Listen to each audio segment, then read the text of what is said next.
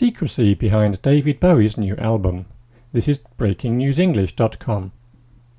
Rock legend David Bowie has surprised the music world by releasing a new single on the internet and accepting pre-order sales for his first new album in a decade. The single is called Where Are We Now, from the album The Next Day. The surprise was that no one had an inkling that Bowie was back in the studio recording new material, and had been for 2 years. Even the star's longtime producer, Tony Visconti, had been sworn to secrecy.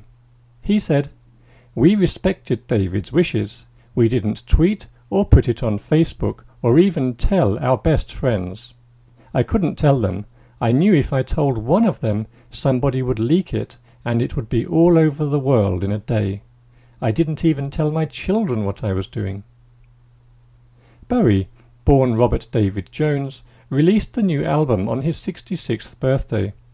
It is his 30th studio album in a career that spans almost 5 decades, in which he has sold 130 million albums.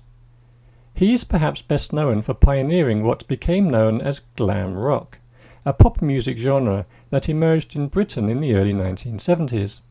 It was characterized by singers and musicians who wore outrageous clothes, makeup, and hairstyles. Over the years, Bowie recorded many iconic tunes, including Ziggy Stardust, Heroes, and Let's Dance. He has also appeared in 27 movies and was a modern art critic for a leading British newspaper. He had a heart attack in 2004, but his comeback allays concerns about his health.